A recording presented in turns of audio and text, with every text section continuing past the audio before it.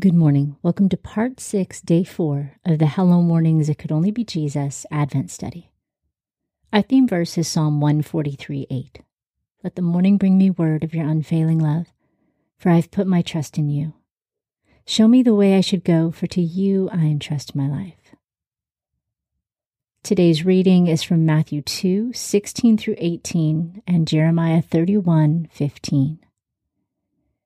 Then Herod, when he saw that he was mocked by the wise men, was exceedingly angry, and sent out and killed all male children who were in Bethlehem, and in all the surrounding countryside from 2 years old and under, according to the exact time which he had learned from the wise men.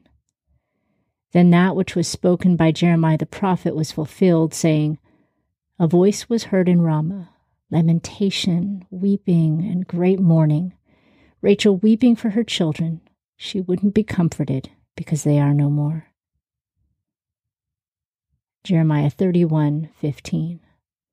Yahweh says, A voice is heard in Ramah, lamentation and bitter weeping, Rachel weeping for her children. She refuses to be comforted for her children because they are no more. Today's commentary is by Karen Bozeman. Suspicion.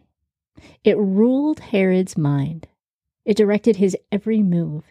It made him paranoid and cruel beyond human understanding. By now, Herod was probably around 70 years old. Really, a 2-year-old boy is no threat to his throne. But he didn't care. Suspicion had clouded his judgment and allowed evil to rear its ugly head. A Roman-appointed king, Herod was powerful. He had his wife executed because he suspected she was plotting against him. This new act of extreme violence ordered from his mouth was still nothing more than a human attempt to alter the plans of God. Herod's order to kill all the boys in Bethlehem was fueled by a fear of losing his throne, losing control. He demanded a wide sweep of brutal slaughter, the killing of innocent boys ages 2 and under, to make sure the Christ child was no longer a threat to him.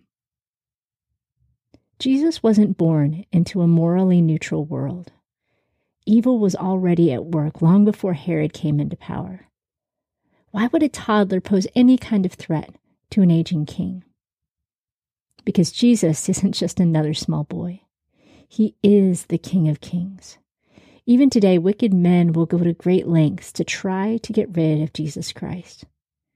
We can be like Herod and miss the reason why Jesus came to earth. He didn't come to take control of a throne or a nation. Jesus Christ came to take control of our hearts.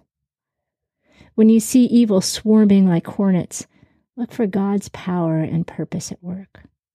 When your life seems out of control, remember that no matter how powerful your enemy seems, they are never going to be a match for Almighty God.